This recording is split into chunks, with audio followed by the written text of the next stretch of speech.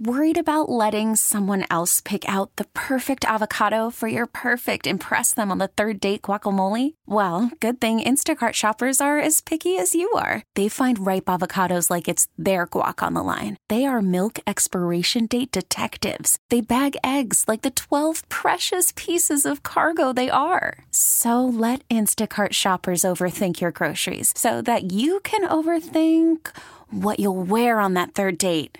Download the Instacart app to get free delivery on your first 3 orders while supplies last. Minimum $10 per order. Additional terms apply. Pat Leonard, New York Daily News, covers the Giants. Hey, Pat, Taz Moose with you. Thanks for a couple minutes this morning, bud. Pat, what's up? Taz and Moose, sunny day, July 2019, training camp. I'm ready to rock here, fellas. Go get him, buddy. Hey, listen, how concerned should the Giants be right now, man, and the fans with the Sterling Shepard injury, the thumb deal? What's going on? I know. Odell always gets hurt. I mean, it's just ridiculous. Sorry, Sterling Shepard. That's right. They should be very concerned. I mean, you commit a lot of money to 2 receivers, Tate and Shepard, who are undersized guys. And now Sterling's tough. I mean, he's played through a lot, even early in his career, that, even things that people don't know about. So he's a tough guy. But just from an offensive standpoint, I mean, you're looking at their top 3 right now as Golden Tate, Corey Coleman, who flashed last year, but you hope you get that first-round draft pick talent out of him that you got somewhat late last year. But Cody Latimer then steps in, no guarantee other than some deep balls that he's going to help you.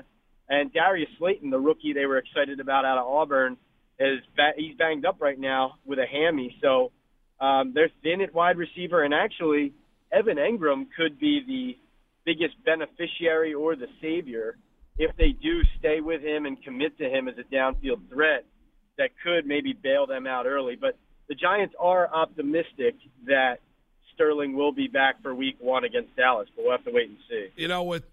With the fans chanting MVP yesterday, and Saquon Barkley addressed that, for the fans out there that have watched Barkley from the outside and not been there like you have, Pat, on a day-in, day-out basis, I mean, it just seems like he's almost too good to be true in terms of on the field, off the field.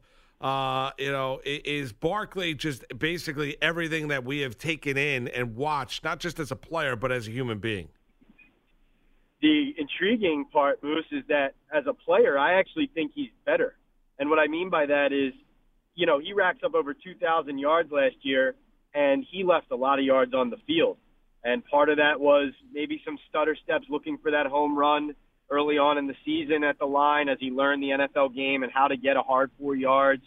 The first half against San Fran, he wore cleats that had him slipping all over, rookie mistake.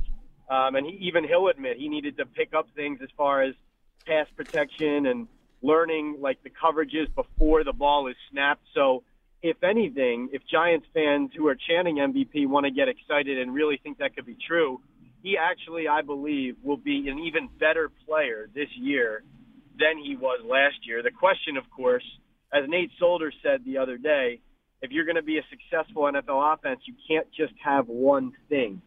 So I thought that was a really good quote from a guy who won a couple Super Bowls with the Patriots, because Barkley's going to need some help, even though he is that dynamic threat. Well, sticking on that right there, Pat, what Nate Solder said, awesome offensive lineman, obviously. How improved is this Giants offensive line?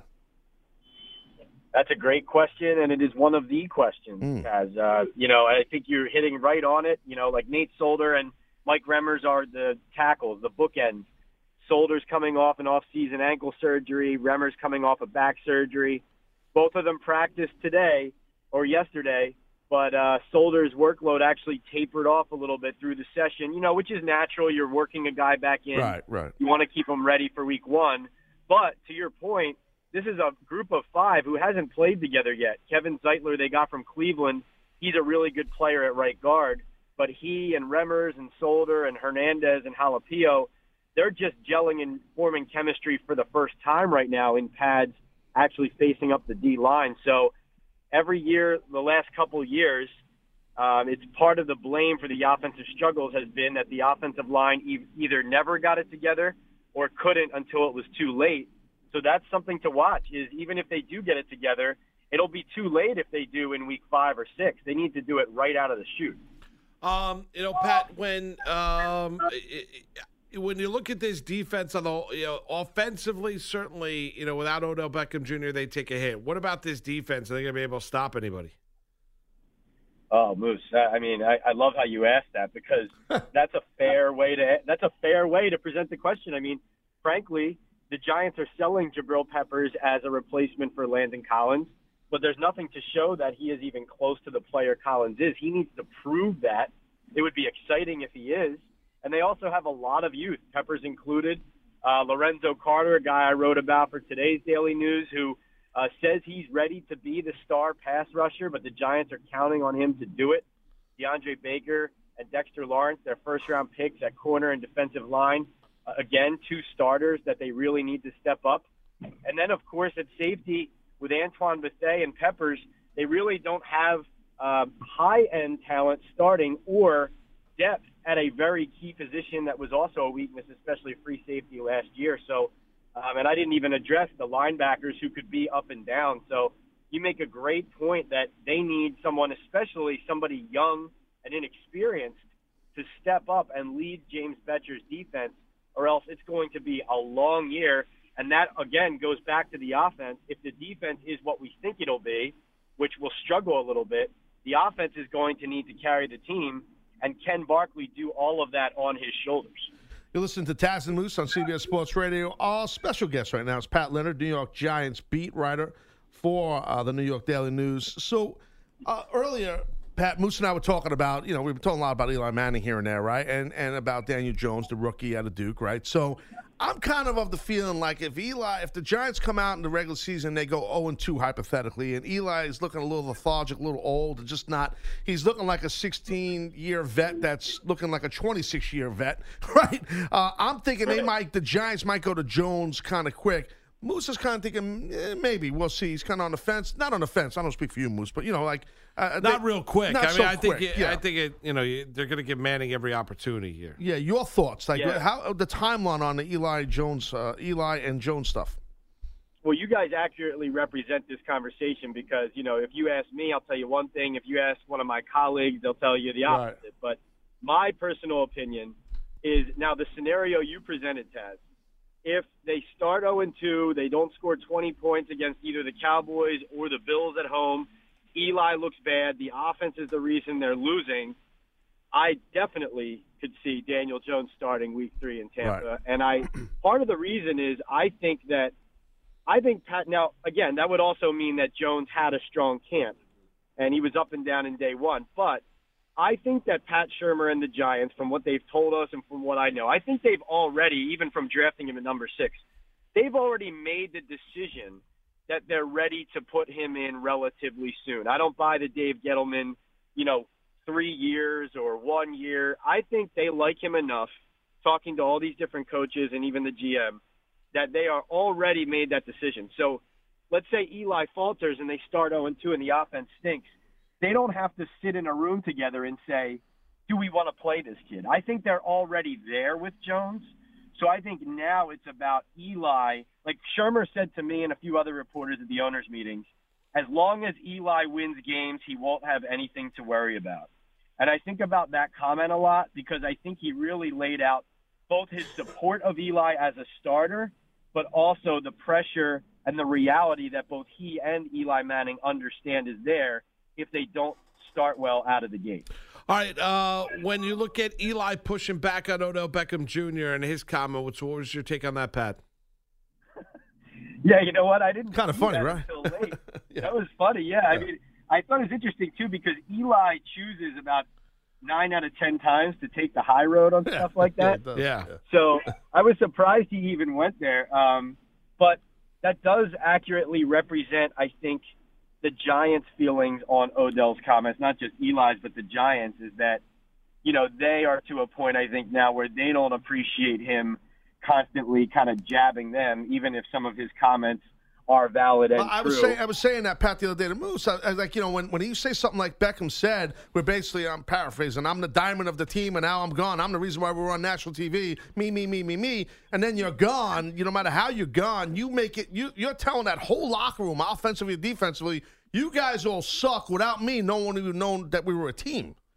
Right, and I think the Giants players likely appreciate Manning saying that.